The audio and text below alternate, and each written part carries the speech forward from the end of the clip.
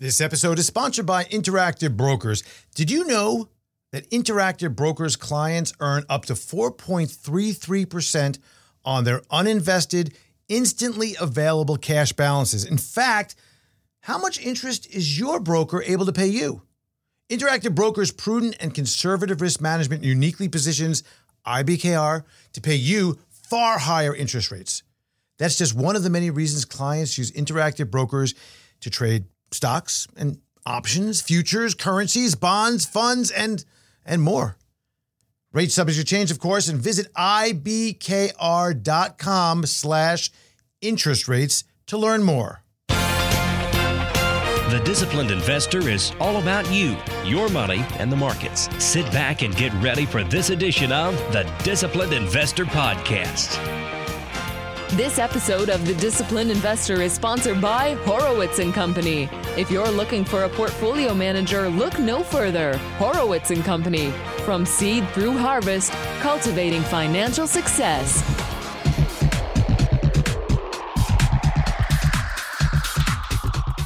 Inflation receding like the floods in my neighborhood. Fed calls for a mild recession. Earnings season begins. Banks batter up. And our guest today, Frank Curzio from Curzio Research and Wall Street Unplugged podcast. All this and much more on episode number 812 of the Disciplined Investor Podcast.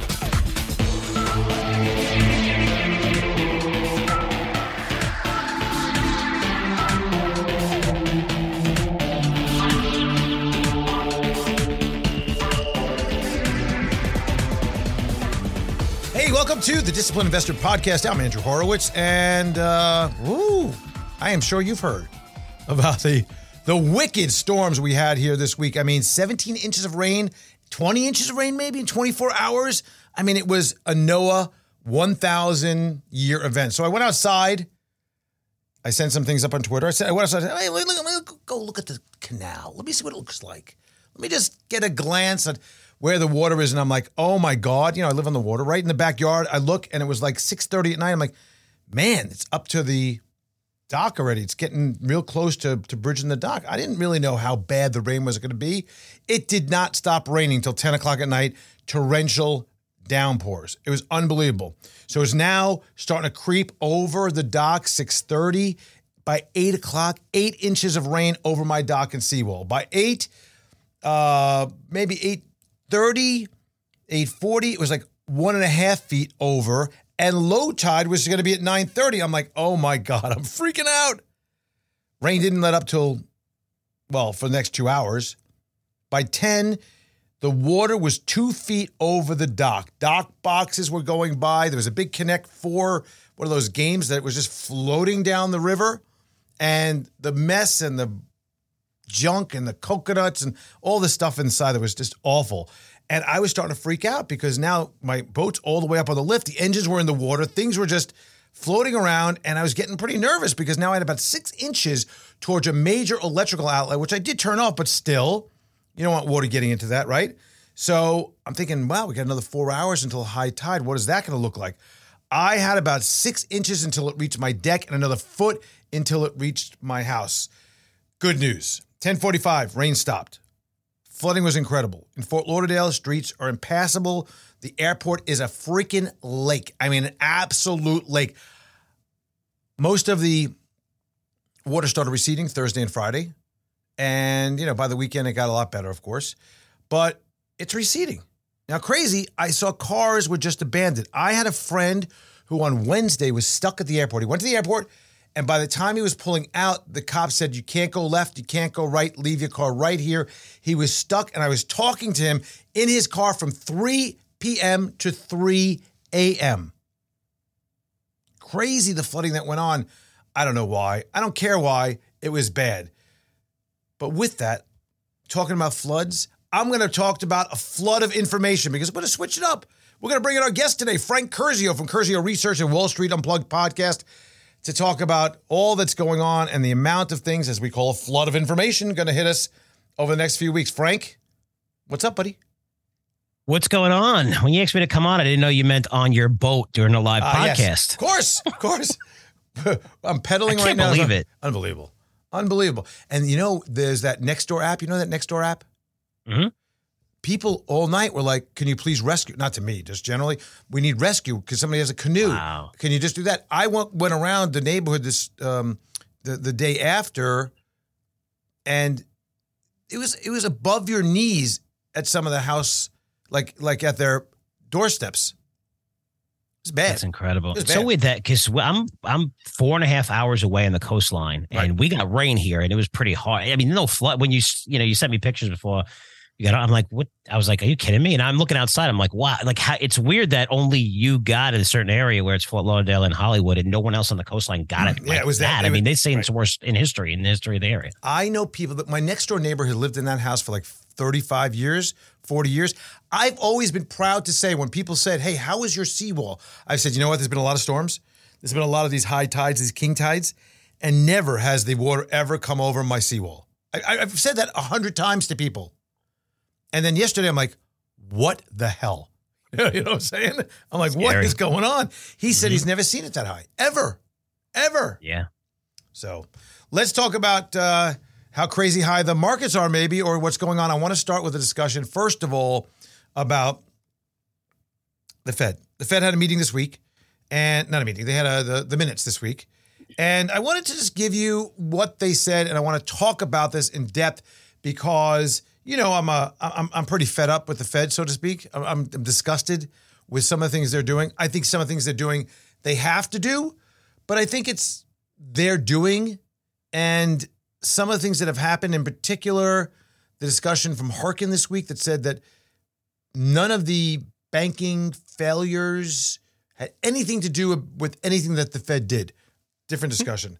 But let's talk about this. This is the key takeaway that I got from the minutes this week. It says, quote, for some time, the forecast for the U.S. economy prepared by the staff has featured subdued real GDP growth for this year and some softening in the labor market.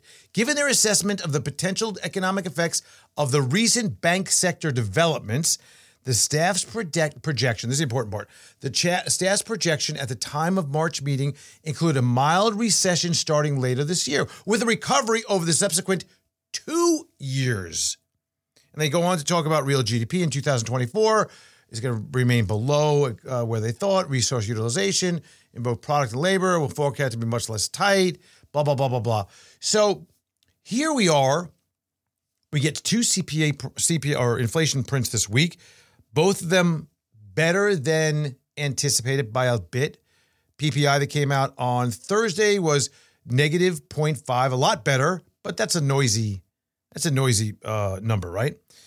What the Fed, what's going on with them in terms of now they're projecting a mild recession now that's going to take 2 years to recover from. What kind of mild recession takes 2 years to recover from? Am I just being too critical?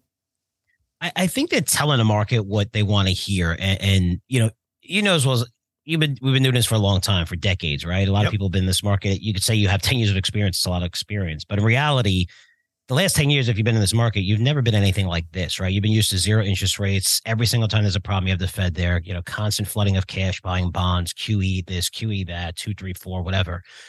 But when you date back and you see what's going on right now, it's insane, right? Mm-hmm. Because the Fed is usually ahead of the market since then, where they said, okay, let's communicate this way. We don't disrupt the markets, and we want to communicate what we're going to do, right? That's what they do. And they have the Wall Street Journal that pass on things. The Wall Street Journal that write a story a couple of, like a week ahead of the rates and saying this is probably what they're going to do. Again, they leak it out a little bit and on purpose. This way they don't disrupt the markets. I've never seen the Fed, like the Fed is basically like we just based on data, they're looking at the data, meaning that there's so much uncertainty around this organization right now, where if you just take the past 60 days ago, remember they were like high-fiving each other. It's disinflation. How many times I mentioned that word, right? It was disinflation. Everyone's like, oh, this is great.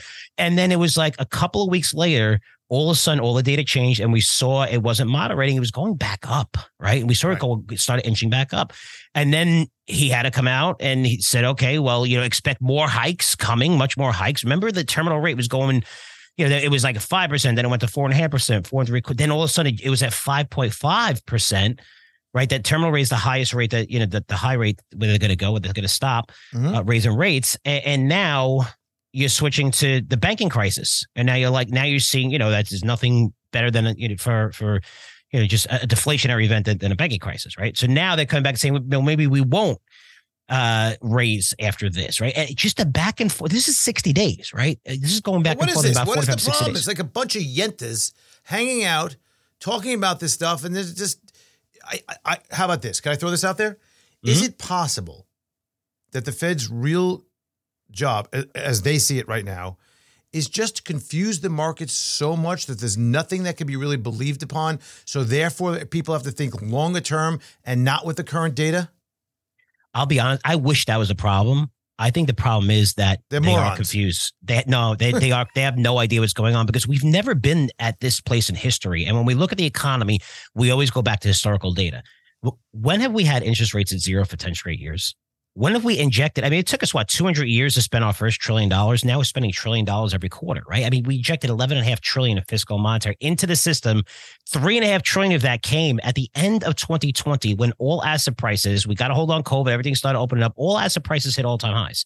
If you look at houses, you're looking at autos, you're looking at the stock market. Everything jumped back up to all-time highs. Every asset class jumped up to all-time highs. Home prices, and we still injected another $3.5 trillion.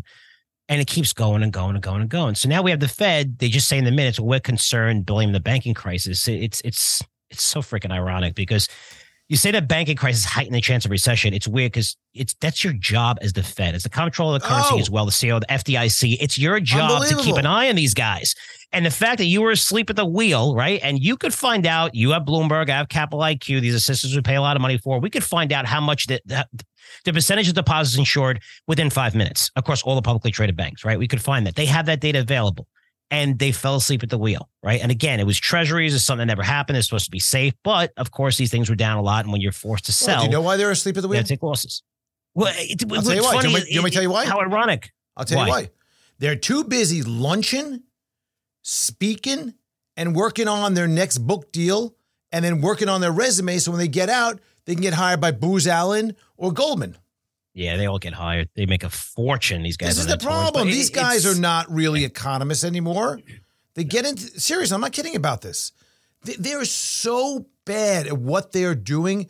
So you can say, okay, Frank, let's talk, right? All right. They missed the transient inflation thing, and we'll give them a pass on that only because there was this reopening and the closing and the thing and the supply chain. Let's give them a pass on that. How about that, okay? Then let's give them a pass on, overdoing and raising rates too high for a lot of different reasons, right? And cutting off liquidity in a lot of areas. Let's kind of give them a maybe pass there. But giving them a pass on the regulatory environment, which is what they should. It's not only these 12 governors that do this. There's thousands of staff at the Fed, right? That should be watching this. They all missed it. It's mind-boggling.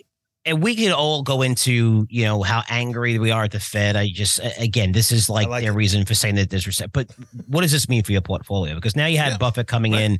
This was a bailout. And Buffett was on TV the other day saying that on CNBC. And I love Buffett. He's great. He was just saying that, it's not a bailout. Whether it's from the FDIC, the banks fund the FDIC. And that's all correct. You're right. They fund it. But what's going to happen here is now you're going to result in increased regulation. Now they got to replenish the FDIC. It's like this, unique insurance structure, right, for the banks. And the FDIC paid it. So he's like, it's nothing to the tax holder. But it is because you're going to see banks raise fees. Their earnings are going to get annihilated. And they're going to get annihilated. You're seeing across the board where all the analysts are lowering their earnings because now you have to account for higher lost loan reserves, which we're seeing in credit cards and things like that, which is but that comes directly off the bottom line. And you're seeing that's why earnings are coming down drastically right now. But now you have the credit card. So now more regulation is going to go into it. You're going to have to keep more deposits on the books. We don't want you to invest them. You're going to make the bigger banks even bigger, right? Because they're going to have these massive stockpiles. There's nothing wrong with the banking system with the big banks. They're not going out of business. They're the greatest balance sheets that they've never been this strong in the history of the banking industry because of the laws in place. Now you're going to tighten it up to make less competition. And what does that mean? It means they're going to raise their fees incredibly. And who's going to pay for them? Everyone, all of us. Talk about so that. It is a bailout. Let's talk about the total bullshit that they're trying to craft. Don't forget. Did you watch the whole interview with Buffett? I did, and he was yes, really pumping his book. Something Yeah. that I don't think I've ever seen before. Did you see that whole thing? The insurance companies are fine. The insurance companies are fine. The insurance companies will do just fine. I mean, how many times did he say that?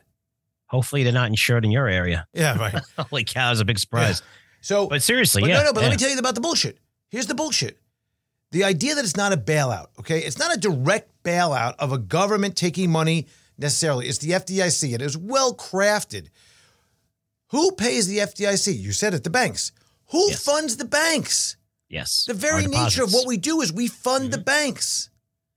So the idea that it's not a taxpayer bailout, I don't understand this game they're playing, the lie, and everybody is okay with it. There's a gentleman's agreement between two that are saying, hey, you want to call it not a bailout? Okay, it's not a bailout. And if it's not a bailout, then it's not a big deal. If it's not a big deal, the banking industry is not, it's what's the word they're using? It's sound and resilient. Yes. That's their new line. Sound and resilient. And it's amazing the flip-flopping where, okay, we're done. This is going to be it. And now you're seeing Buffett like, we're not done yet. You're seeing the banks saying, no, we're not done yet. You know, and Buffett saying it was only two banks. His interview, I got to be honest with you, I was really disappointed. And a lot of the things that he said and the way he was protecting his portfolio and how he wouldn't answer a lot of questions, I didn't understand the whole nature of, it was a long interview, by the way. And, you know, the problem was he was on his heels so many times about trying to gracefully not answer questions and only show the good side of his railway business and his insurance business and that he's there and that sending a bet that nobody's going to lose any money in the banking. I mean, don't forget, he owns the banks. They had to correct him and he had to come out, not correct him, but they were saying, yeah, but what about the shareholders? And that's when he said, I don't care about it. He's not that he doesn't care. He's like, I'm not talking about the shareholders. They're taking on risks. If they lose money, they lose. He's talking about you personally having your assets at a bank. They're going to be insured. You're going to be fine. And he's right. But you're on a stock program and people you're looking at the stocks. And when you say everything's going to be all right, that's a signal. And I'm glad they kind of called him out and then he corrected. He's like, no, I'm not talking about the equity portion, because look what they did. I mean, they put even Bitcoin banks out of business that had no fraud or anything, the government, which is, by the way, illegal. And one of the biggest firms in the world is suing them who won against them when they did this before. We can get to that conversation later. You're talking about Silvergate? No, not even. Well, Silvergate. There's no fraud. There's no fraud at Silvergate. I didn't say there was. I didn't say there was. There's no. So basically, you had this run of the bank, and all the short sellers going crazy, saying, you know, we have a smoking gun. There's no smoking gun. You had the run of the bank, but the biggest client stayed there, right? And this is me looking at it from an analyst point of view. What bank are you talking about? Silvergate. Oh, you're talking about Silvergate. So let's go with Silvergate, right? Because there's three of them we could talk about. So Silvergate, we go with Silvergate, where now you see the biggest clients stayed there, right? And now you're seeing Bitcoin starting to take off, go a lot higher. This was like 15, 16,000. Now it's going to 30,000 today. I'm like, okay, shorts are going to run. The cover is a massive short position on this thing. There's no fraud. They didn't prove any fraud at all. And then the government actually came out and said that none of the banks, if you do business with any of the banks in crypto, we're going to audit you. And they're quoted at saying that. And one of the biggest firms in the world, Cooper and Kirk, is actually suing them. They won last time they did this. It was called Operation Choke Point, when they tried to do this to all the gambling companies or an Obama era and pay loan companies, right? So now they're doing it within crypto. And then Silvergate didn't even have a chance to set, like, from the FDIC perspective, their job is to get the most money for that. They could have sold their crypto business for an enormous amount of money. They just shut them down. They didn't shut down. What was the other one? First Republic, whatever it was. First Republic, yeah. They said, okay, let's see. You know, they let them. Okay, let's see. They nicely asked the major banks to chip in $30 billion and tell everybody. Yes. By the way, that it is an infusion into specifically uninsured accounts to make it look good. Yes. And they didn't do that with Silvergate. Silvergate had no problem. You think the Fed was looking, and you think the Fed didn't say, guys, get this going, say this, don't worry about your money, we'll back you. Yeah. And now I'm talking about it's Signature. I mean, Signature, I was surprised how quick, because Signature is like 30% exposure to crypto.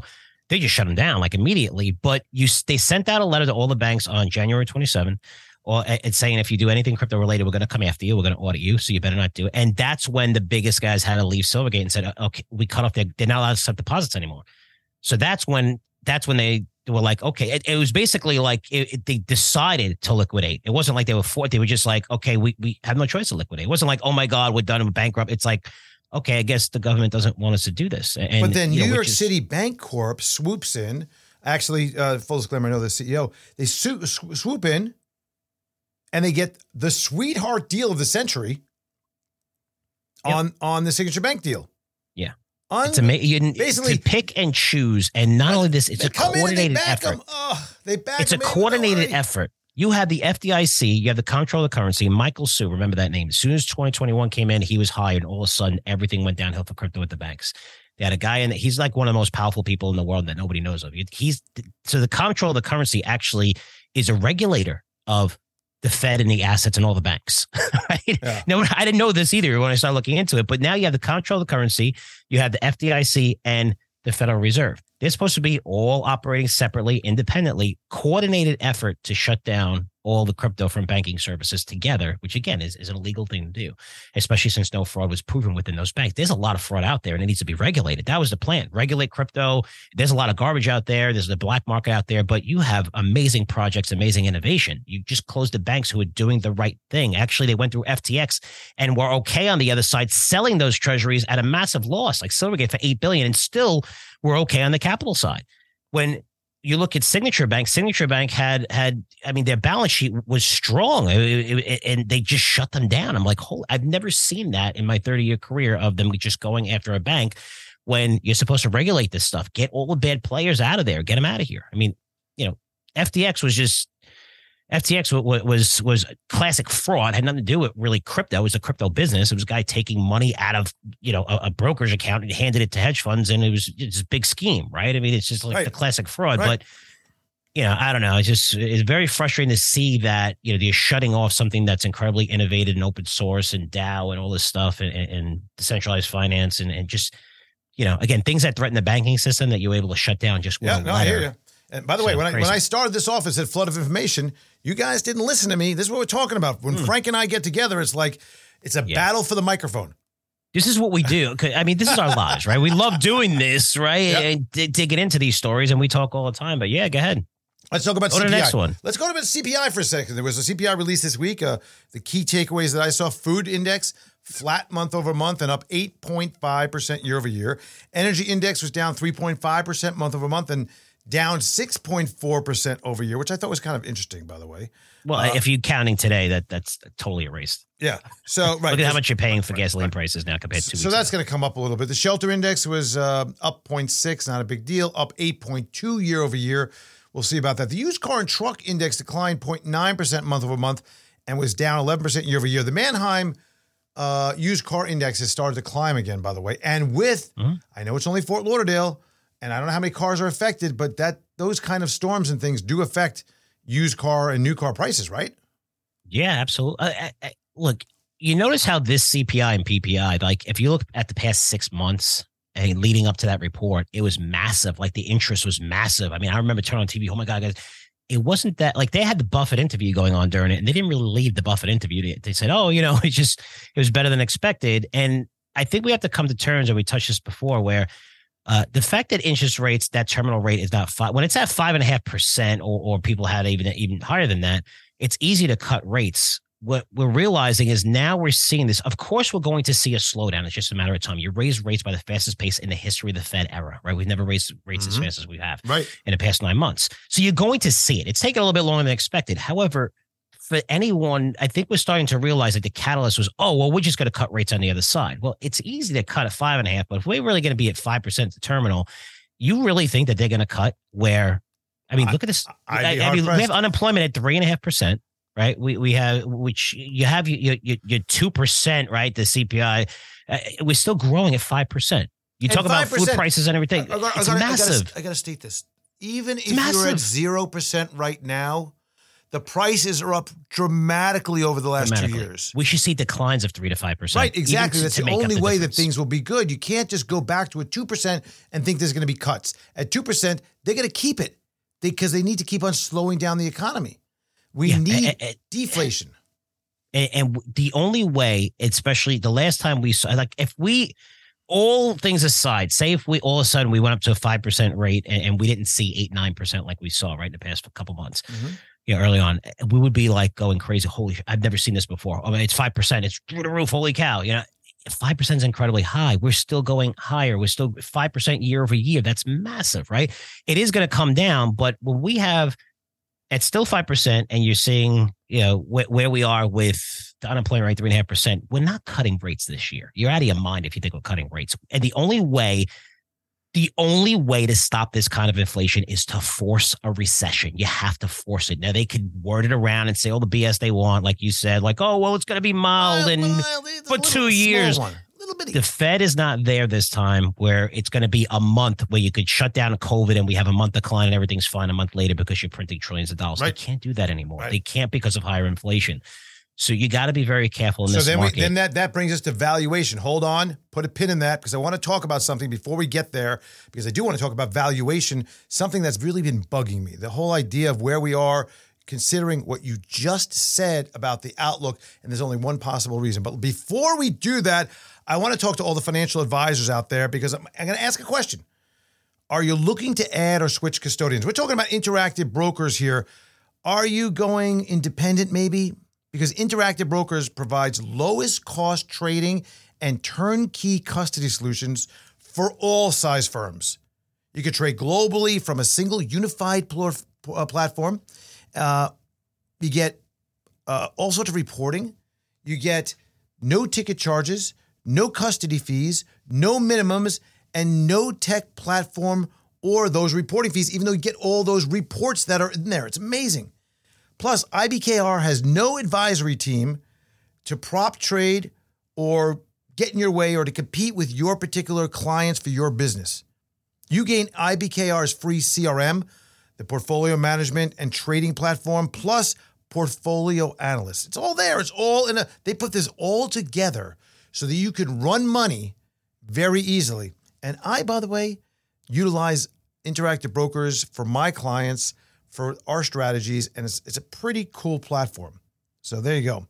And with Portfolio Analyst, it's a tool that you get to consolidate your client's entire portfolio and automate and make your billing life very easy because it's very flexible. Switch to the custody solution that works for you at ibkr.com/RIA. Interactive Brokers is a member of SIPC. So, Frank, let's talk about earnings and outlook and where we are. We're entering into earnings season. It's about to start off. We're going to see a slew over the next week or so of the financials. We're getting some of the industrials. We're getting into the big boys coming up, 3 weeks, 2.5, 3 weeks from now? Question. We got the S&P round number 4,100. We got about as 18 times multiple forward, give or take a little bit. We have earnings that are supposed to drop, I think, approximately 6.8 to 7% year over year based on all the different analyst earnings for the S&P 500. And we can't keep stocks down, or we can't have stocks down. You see Apple come out with a 40% drop in overall shipments or sales, as we call it, for their computers. iPad. Yeah, or the Macs, the Macs. And the stock is like, who cares? And they're giving away their phone for free for anyone that's trading in the brand new phone, which they don't do, right? Because I'm in this business too, where I own my own phone store and it's a side business. But they're giving away, you look at all the carriers are giving away the 14 for free. If you just have to hand in any phone that's probably less than 4 years old and they'll give it to free. It doesn't sound like that you're seeing that massive demand there. So what, and demand is an issue. We see this across the board. We saw last week, Taiwan Semiconductor come out. They're actually slowing down production because they just don't have the chip production right now. And we're seeing Elon Musk with Tesla, for example, dropping prices. So, Frank, tell me something, because you always help me with this because I get stuck. We got an 18 times multiple on the forward. We got 4,100 on the S&P 500. We got an environment that shows a recession may be coming. We have lower earnings that are expected. What the hell? Well, here's what you have to put in perspective here. So that you great numbers, 18 times forward earnings. If you're bullish, they're going to say, well, that's a 10-year average. And that's a fact. But 10 years? Wait, stop. Hold on a second. I'm going to say exactly what you're going to say. So I can say it before you. Okay. Good. The last 10 years, we had interest rates near zero. And we had earnings growing 8.7% annually. Okay. Those are the numbers. Okay. Now we're trading at that same multiple. Short-term rates are what? Closing in on 5%. Yeah. Right. You can earn risk-free, guys. So that you have an alternative to put your money risk-free. And then you're factoring earnings projected to fall 7% this quarter from last year. So if you factor in the higher rates and growth, which would be like the equity risk premium, it's called, valuations are at 20-year highs.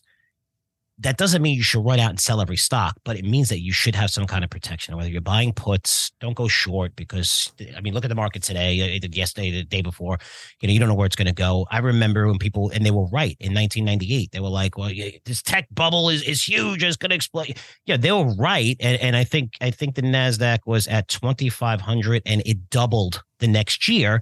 And then the following year went down, 75%, which it went down to under 1,000, right? So meaning you were right, but right, they made money. No, they make any so money that pendulum, when they swing, a lot of people are short, and you're probably going to see a little bit, getting off sides, a lot of massive trading activity with algorithms and stuff. I don't know how high it's going to go. For me, I'm finding lots of really cool ideas. Not lots, but really cool ideas, and there's separation between a lot of stocks. Where some are really going to see, huge downfalls. You have to be careful. It's going to happen. The numbers matter always, right? Eventually they'll come home. It could take longer than expected. So, you're seeing this, try to hold up, but you're looking at 18 times forward earnings in a market where the IMF just came out and lowered their GDP estimates to the slowest growth rate in 30 years. CNBC just did a study, 60% of people are living paycheck to paycheck, their families. We have the inflation at 5%, which we mentioned earlier, which means forget about the Fed cutting rates anytime soon, especially with unemployment just at 3.5%. The market's up 7% this year. I just don't see them cutting. There's no reason for them to cut. So because you're seeing, so why it's going to happen. Why are stocks here now? I don't get it. I mean, makes sense. People call me all the time. I don't understand. Now look, when I say stocks, I'm talking about the general state of stocks. There are plenty of stocks that have good value. That's what also Frank is saying. Well, you also mentioned Apple. Let's talk about Apple. Okay. Apple's trading at like 27 times forward earnings, which I think is a crazy multiple. Yep. And we just mentioned the problems with it. However, I mean, hundreds of billions of dollars in cash in the balance sheet. And now they're going to be earning a lot of money on that cash, which is interest income that they haven't earned, right? And that's a safe haven for a lot of people because while you're paying that high multiple, not that I'm telling you to buy Apple here, and I wouldn't buy Apple here, I think it's too expensive. But now you're going to see the moats, right? Your total addressable market shrink during recessionary times. However, the bigger companies with the best balance sheets are able to buy those companies that overextended. And when their stock prices get hit, and then in the next cycle, they get even bigger, right? So that's why you could see the safe havens. A Pac-Man. Yeah, the safe haven is the largest technology companies because they all have amazing balance sheets. And now you have this catalyst AI where, I mean, look at NVIDIA. NVIDIA is trading at 65 times forward earnings here. And you have to realize going into this earnings season, which the bank's going to start reporting, or next 2-3 weeks is a fun part for us. It's going to look like earnings are great because the estimates have been lowered at a faster pace than over the past 20 years, right? So you're beating an estimate that if they expected to earn $1 a share, the analysts, which is a number you see on TV, it's the average of all the analysts, the sell side analysts, which is JP Morgan, Goldman Sachs, and everybody sell side. They'll lower it to 80 cents, and then you beat by 85 cents. It's going to say, oh, they beat. At the end of the day, earnings are still coming down sharply. NVIDIA last quarter beat the numbers and everybody was praising them, right? Because they beat the numbers. Earnings were down 50% year over year and revenues down 20% year over year. Yet they beat the number and the stock's going up. They better pray that AI is going to be a multi-trillion-dollar market. But all I know is every one of their customers for NVIDIA are all cutting costs dramatically. They're seeing a slowdown in demand in cloud, data servers. They're cutting employees. They're cutting costs. Right. So you're looking at gaming. Gaming, they said, well, gaming has bottomed. Not one gaming company came out and said that. EA just announced that they're laying off employees. Every one of their end markets and their people that spend the money are drastically cutting back. They are spending on AI. So AI is the big deal here, but they better pray at 65 times earnings. That's going to be big. I mean, the expectations going into this quarter for NVIDIA are massive because now you have earnings. NVIDIA's done a good job of pivoting from where they were, which was, of course, just graphic, to figuring out how to use the GPU to enhance the functionality and the computing power. So they got involved in the crypto mining. And that was big. And now they're pivoted pretty fast into this AI. I mean, they have the most powerful chip in the world. However, okay, now you're seeing everyone into AI. And now you're seeing like the biggest companies in the world spend the most money because they have the most data, right? It makes sense for them to AI. And it's incredible. I mean, I've been really getting into this trend. It is incredible, right? It's game changing, life changing. But for me, there's good. You have Intel, believe it or not, who's been a garbage company forever and horrible. I mean, they just let AMD, and that's embarrassing. But now they do have a good balance sheet. You have AMD. You have some of these others that are really focusing on competing, saying that we have competing chips, and someone's coming out and saying even better chips. than NVIDIA. So now you're going to see more competition where right now it's like, oh, NVIDIA has the AI market for now. But now, I mean, the amount of money on the balance sheets for a lot of these chip companies, they're going all in on this trend, which is going to reduce that pie for them. Do you want to pay 65 times forward earnings for that stock? Expectations are high. I can't. I just think it's crazy right now in this market where all of their customers are cutting costs dramatically. So do you believe, though, that during the time that we see it forward, if we are going to recession, that we're going to do normal recessionary pricing? Or is there a new investor in town that says, you know what, I don't care about the interim. It's 20 years from now. I'm not pulling my money out. In fact, anytime things go down, I'm just going to add to it. Those days are over. You think so? You know why? I know, because everyone says, well, look at the chart of the S&P 500 since the 50s, since it became 500 companies. And you're right. But if you look at the last 10 years of where stocks have gone, they've gone that far higher, no matter what happened. We used to go back and forth for 10 years. We've been doing this even longer, Andrew. We're like, how are these guys making earning estimates? Well, when you have a Fed that's constantly pumping money into this system, where you were lucky enough not to have inflation by just flooded the banks with cash during 2008, 2009, right? Credit collapse, which meant they were controlling the lending. They could this time around, you just handed checks directly to people. You have a couple kids, here's a check. Oh, here's another check. PPP loans, here you go. Don't worry about it. You don't have to pay back. And now you can get additional $25,000 per employee. It's like constant money that's directly leading to inflation. But we had a period of 10 years where inflation stayed low, yet they were able to keep interest rates at near zero levels and buy bonds and constantly flood the market with cash. It was tariffs in 2017, 18. No problem. We're fine. It was always just buy the dip no matter what. You can't do that anymore because the Fed's not there to back you up. And that's why it's different this time around. So if you're looking like, they're still doing it. They can't do it at the pace that they're doing it. They're doing it with the banks where FDIC covered it. And yes, we just spoke about that. But it's not like printing money, trillions of dollars. They're going to have to let businesses fail. They're just going to have to, because right now, either that or you're going to result in much higher inflation. You're at the tipping point. And both ways, whatever you want to go, they're going to lose. It's either you focus on inflation and you lose, you force a recession, or you pump it up the market. Inflation is going to go through the roof, which is going to result in lower demand because people just can't afford all this shit anymore. I'm going to do something I don't usually do right now. Usually I end the show and I say, Frank, tell people where you can get in touch with you. But I'm not ending the show. But Frank, where can people get in touch with you? They can get in touch with me. Just go to cursorresearch.com. We have our podcast and Andrew, I'll talk to you about this. We have a paid podcast now. What does that mean? $10 a month, Wall Street Unplugged. You're going to pay me to listen? Wait, you're paying me to listen? So we have a free one, but the paid version actually is tied to a newsletter where it's one trading idea a week. And we really go into the details. We share our research engines, which we pay. I pay over $150,000 for a year. Wow. And we're educating you, lots of ideas, a lot of great interviews, like exclusive interviews, and a lot of stories where it's really, basically unleashed, where we could say, again, when you're independent, you could say what you want, and then we're not tied to anything, but it's resulting in a lot of people actually coming on the platform. It's called Wall Street Unplugged Premium. It's $10 a month. You can cancel it any time, but we're seeing, a massive shift to people doing that because it's providing more value, providing more stock ideas. And, yeah, it's working for us. So. The word IDEA. How do you say that? Idea. So it's not idea, like you said earlier. I might say it idea. Yeah, I do say idea. Idea. I do. The New York comes out in me. Yeah, the New York comes out. And my wife is a million times worse than me with her accent. Is she? But yeah, she's horrible. Like mine comes out every now and then and people make fun. And I was get coffee. Yeah. Let's get some coffee. Coffee. Yeah, coffee. And the kids make fun of the coffee. And even the kids' friends make fun of them. The other one is, I'm going to call my sister, my father, my mother. Or X. It's axe. Oh, no. Don't even start with that one. The axe and the ask. But still, let's go back a second, talking about the valuations and where we are.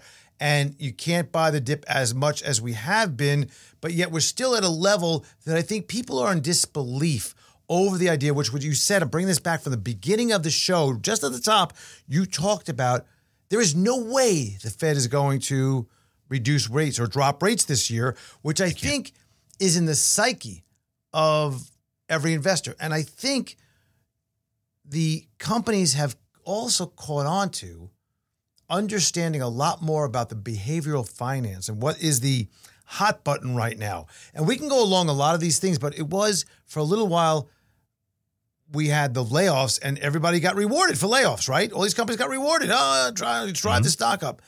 I have a feeling, here's my projection, here's my crazy outlier prediction of this earnings season. Everybody believes this is going to be a shit earnings season, right? It's going to be not a great one. Define shit, because if you're defining it as companies that are going to beat their estimates, I can tell you there's still going to be 70% of the companies that beat them. Forget they're going to beat the estimates. We know that. They're going to beat the estimates. Let's put that as a basic, okay? But they're going to have a lot lower overall earnings and revenue from they did a year ago. And, they may not come in with beats that are so great. As a matter of fact, I'm thinking that companies are going to actually maybe miss and maybe talk about all the things that have gone on, but move a lot of stuff into last quarter and then guide higher. The little movement, a little left, a little right.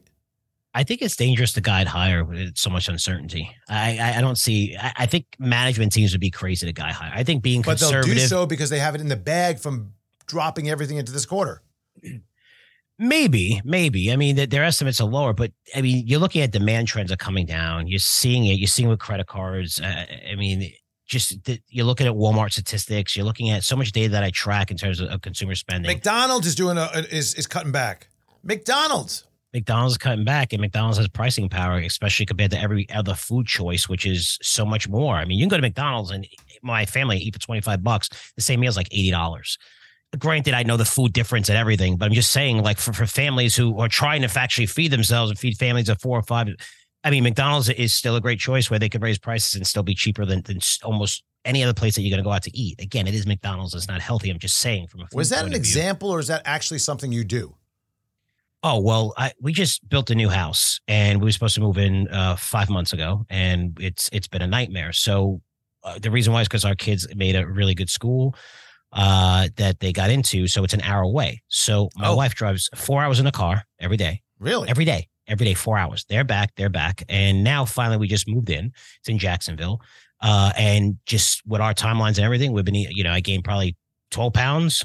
Frank, you're looking so good, buddy. I know it was. And I'm the one that's ripped now. And now I'm old, fat, I'm ripping and ugly. You're looking good. I'm looking good.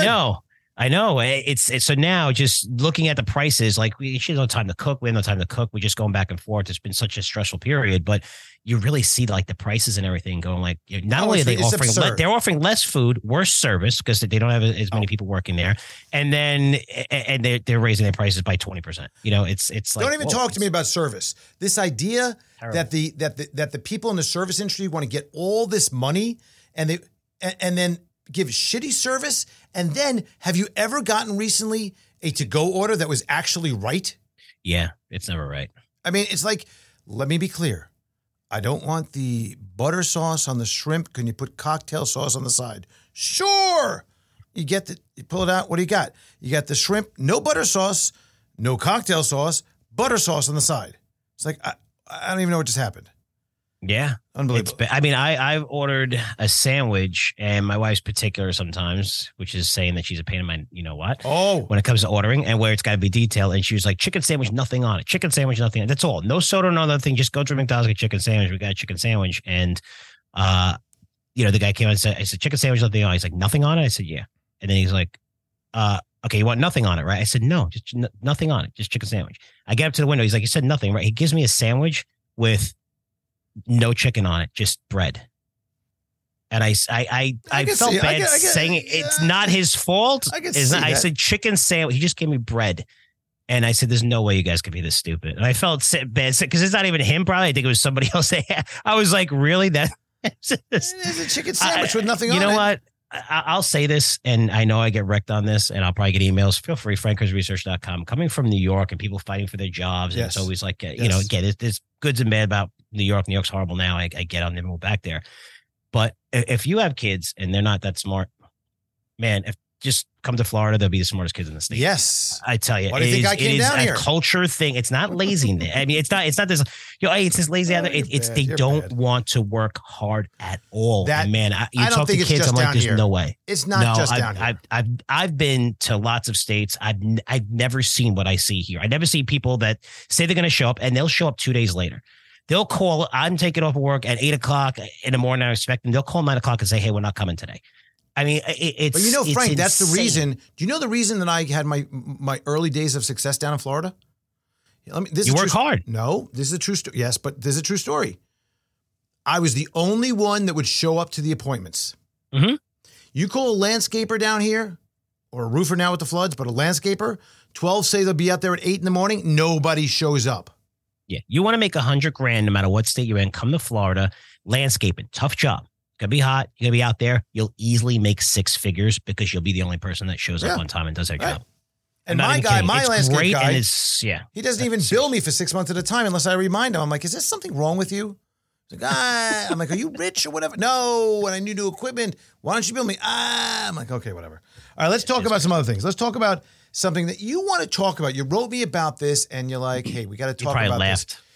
I did laugh a little bit about this. I'm like, I snickered. Frank, there he goes. How the possibility that the United States dollar, or said in circles, the USD, the greenback, how the USD could potentially lose its currency reserve status. Correct. So first, I think for our audience, for our listeners, I think it'd be very helpful to put down the crack pipe, buddy. But besides that, could you explain seriously, let's start this discussion now so everybody's on the same page. Okay. What does it mean that reserve status? Okay, so the reason why our country is so strong is because we control the currency, and we have the SWIFT system where we have the transfer of payments, and whenever anyone gets out of line or want to raise tariffs, we could, or sanction someone, we could shut that off, right? And people are getting very, very angry about it. Now, I've heard people make this argument, and I made fun of them. Like good friends of mine, Doug Casey, Rick Rule, guys have been doing this 30, 35 years. I used to make fun of Doug Casey. He used to have a presentation like a couple of years ago, and I was like, hey, I saw your presentation, and then it was from 1970. It was the same exact thing from the late 70s till now. Like, you know, because I was like, there's no way that will ever happen. Listen. Again, it's funny and you're probably rolling your eyes right now, but just listen to what I'm going to say. Okay. All right. This all happened in the past 3 months. Yeah. The past 3 months. Okay. So China's now getting a coalition of countries to reduce its reliance on the US dollar. Past 3 months. China executed its first LNG trade using the yuan instead of the dollar. First ever. The Saudis and China are currently in discussions about accepting the yuan instead of the dollar for oil. Okay. That's getting us off, what was that, since the 70s, right? The Nixon took us off the gold standard. That'd be the first time it happened. You're looking at Xi openly saying, right? All these countries openly saying the world needs to reduce the dependency on the US dollar. Openly saying at summits with flags, right? So you're looking at China's yuan replaces the dollar as the most traded currency in Russia now. That's as of March, right? So you have China brokering peace deals between Iran and Saudis, really forming powerful relationships. The BRIC nations, Brazil, Russia, India, China, and South Africa. S is not the apostrophe S. S stands for South Africa. All saying the same thing publicly at meetings. The BRICS, they're having a BRIC conference, which I have, the 15th annual conference. They came out and said, this is going to be the main focus of how we reduce our reliance on the dollar. Stuff we've never seen before. That never happened. Listen, not even close to being done. So all of them working together to create a universal digital currency to help reduce the reliance on the dollar because of they're seeing how much spending. We have trillions of dollars in the U.S. The U.S. is abusing the power, especially when it comes to sanctions. China was never a problem by itself. Russia was never a problem by itself. But now when you bring everyone together, and then you just saw the other day, France, this is Europe, France. Macron came out, visited China last week, and announced that he said it publicly. Europe needs to rely less on the U.S. dollar. They need to reduce their dependence. And said he wants to start a third superpower in Europe, led by himself, of course, all about power. I mean, publicly saying this, right? So we have this growing hatred of the U.S., and it's growing. So we talked about the BRIC countries, right? Brazil, Russia, India, China, South Africa. Now it's Saudi Arabia, Argentina, Iran, Indonesia, Turkey, and Egypt. All of them expressing interest in joining an alliance to have their own digital currency to compete against the U.S. Don't forget Malaysia. Malaysia and China just signed a deal, an Asian fund between the nations to help reduce reliance on the U.S. dollar. Even Singapore, right, which is like the most Americanized place ever. You go there, no, everyone's it's English, right? They just said they want to reduce the need for U.S. dollar. I've never seen anything like this. And if you look at the trends, this happens every 800 years. You can go back all the countries in Great Britain and go into the Netherlands and whatever, right? And we're at that point, and that's what they're saying, right? So this isn't going to happen tomorrow. It's not going to happen over the next 10 years, right? But you're seeing it. You're seeing the dollar as a percent of foreign exchange reserve for U.S. dollars. It was over 70% in 2020. It was down to 65% in 2016. Now it's like 58, 57% right now today, right? Lowest level in history. It continues to go lower.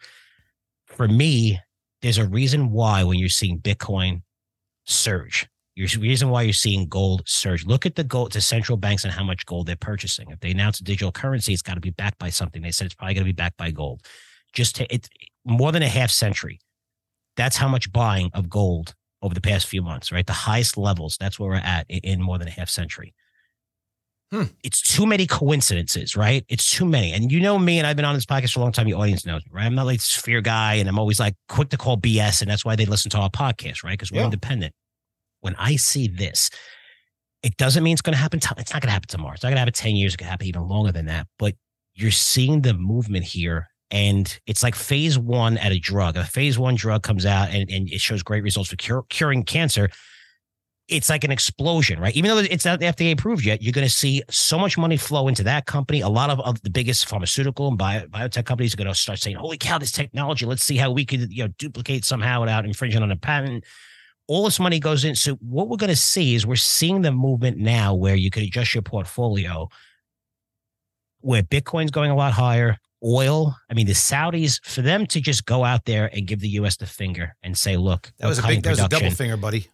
I mean, and they should, and they should, because we promised that, hey, we're going to lower this, which every president does, lowers, they take, a strategic oil reserve. This way you lower oil prices into the midterm elections. It was supposed to be from February to October. It was supposed to be 180 million barrels. It turned out to be 240.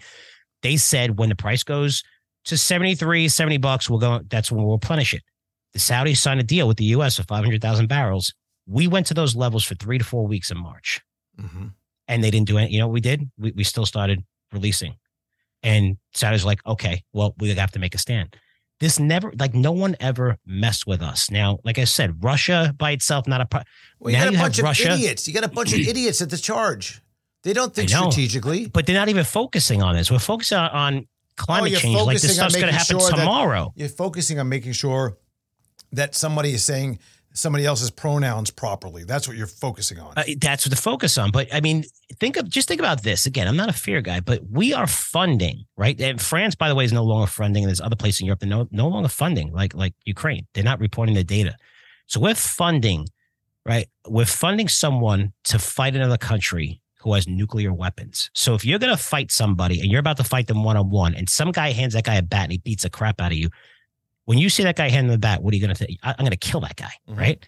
That's what we're doing right now, right? And to me, it seems like a little bit of a bigger threat than climate change and transgender and all the other garbage that they're saying that's going to happen. And even the guys that want to lower emissions, when they want to lower by, the biggest environmentalists, 2095 or whatever it is. Yeah, right. So basically, I guess they're saying we're going to live to that long, right? Because that's their own estimates. So, let's focus on the things that really matter here, because I never thought I'd see something like this where, okay, China needs us, right? We run China. We have all the money. We buy their goods. We could buy them anywhere. We pay a lot more money to buy them other places, right? But we have the money. So, and they don't have resources, right? They have the rare earth metals, but really don't have resources. But now when you partner with Russia, now they have resources. Now you have India, you have buyers of Russia oil. Now you have all these people working together. You're brokering deals between Iran and Saudis. Now you're doing, deals in yuan. What the hell is going on? This is like the last 2-3 months. You have to pay attention to this, because this is very, very, but this makes what we're talking about, Andrew, you and I, when we talk about all this stuff with the Fed and inflation, that's cyclical. I just think it's going to take a much longer than 1 month, decline like we're used to, right? But it's cyclical and we'll have an opportunity. This isn't cyclical. This is something that's significant. I mean, this is pebbles like on a volcano ready to erupt when you look at the bigger picture. And again, you go down a rabbit hole, and don't trust me. Start looking at it, and don't go to Google because they suppress all this information. And if you look at what the U.S. is doing right now, they have to keep that dollar higher, because as you keep it higher, it strengthens your currency. Right? It's coming in very substantially. Yes. So even though we're at a year, pretty much touching a year low on the dollar right now. Right. But they're shutting down all other options. It's like this control factor. Why do you think they want to? Is there a need, Frank, for a reserve currency like we've had?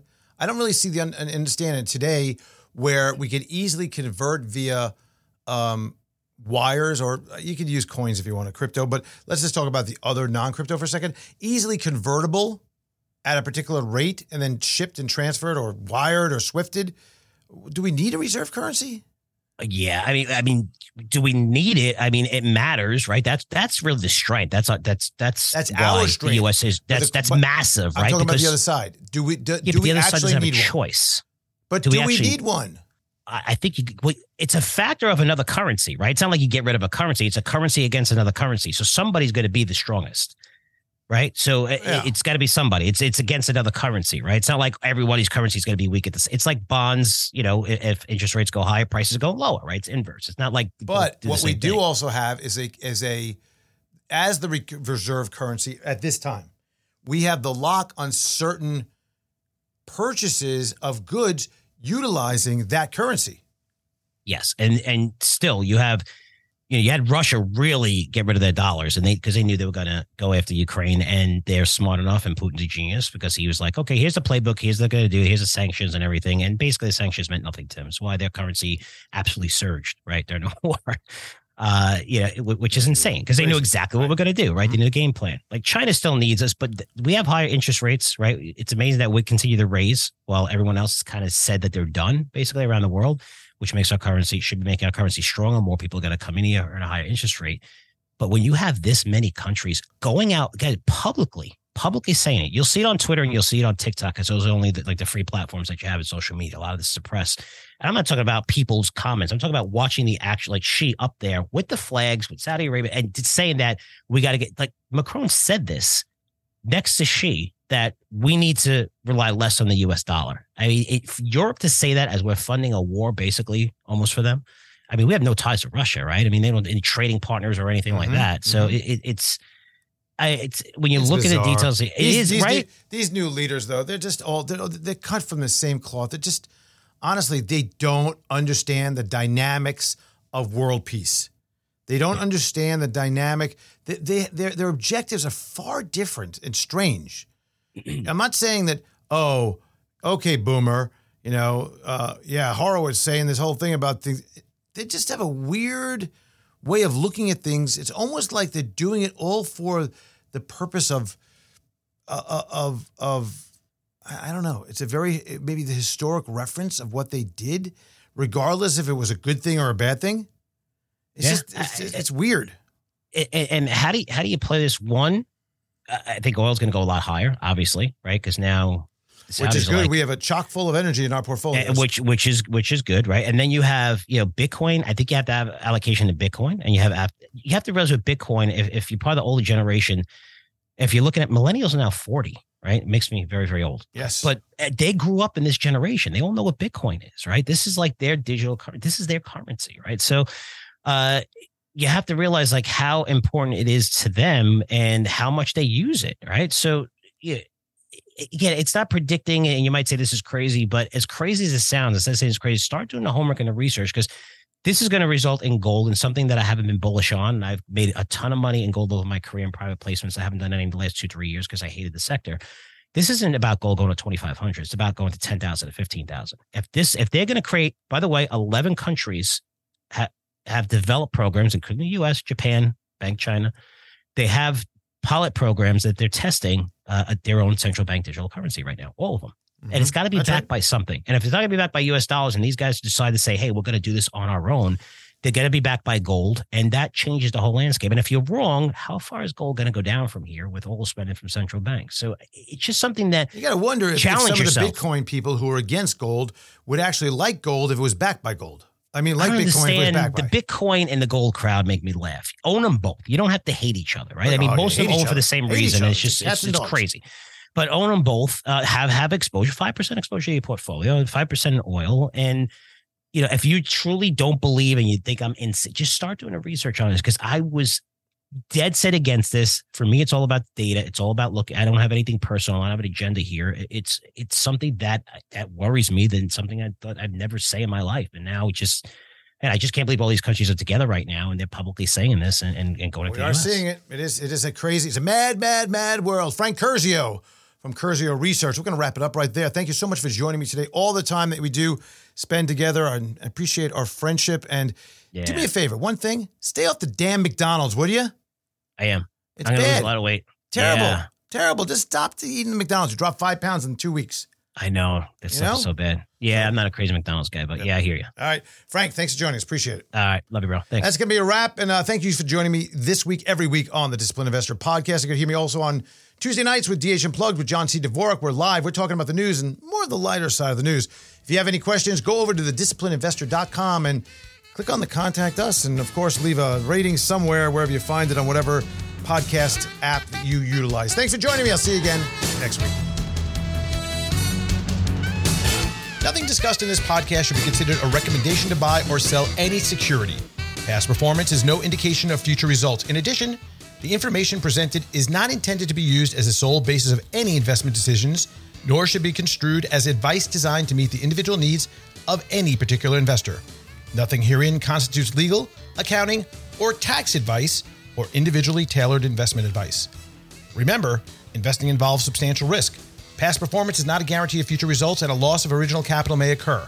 No one receiving or accessing this information should make any investment decision without first consulting his or her own personal financial advisor and conducting his or her own research and due diligence, including carefully reviewing any applicable prospectuses, press releases, reports, and other public filings of the issuer of any securities being considered.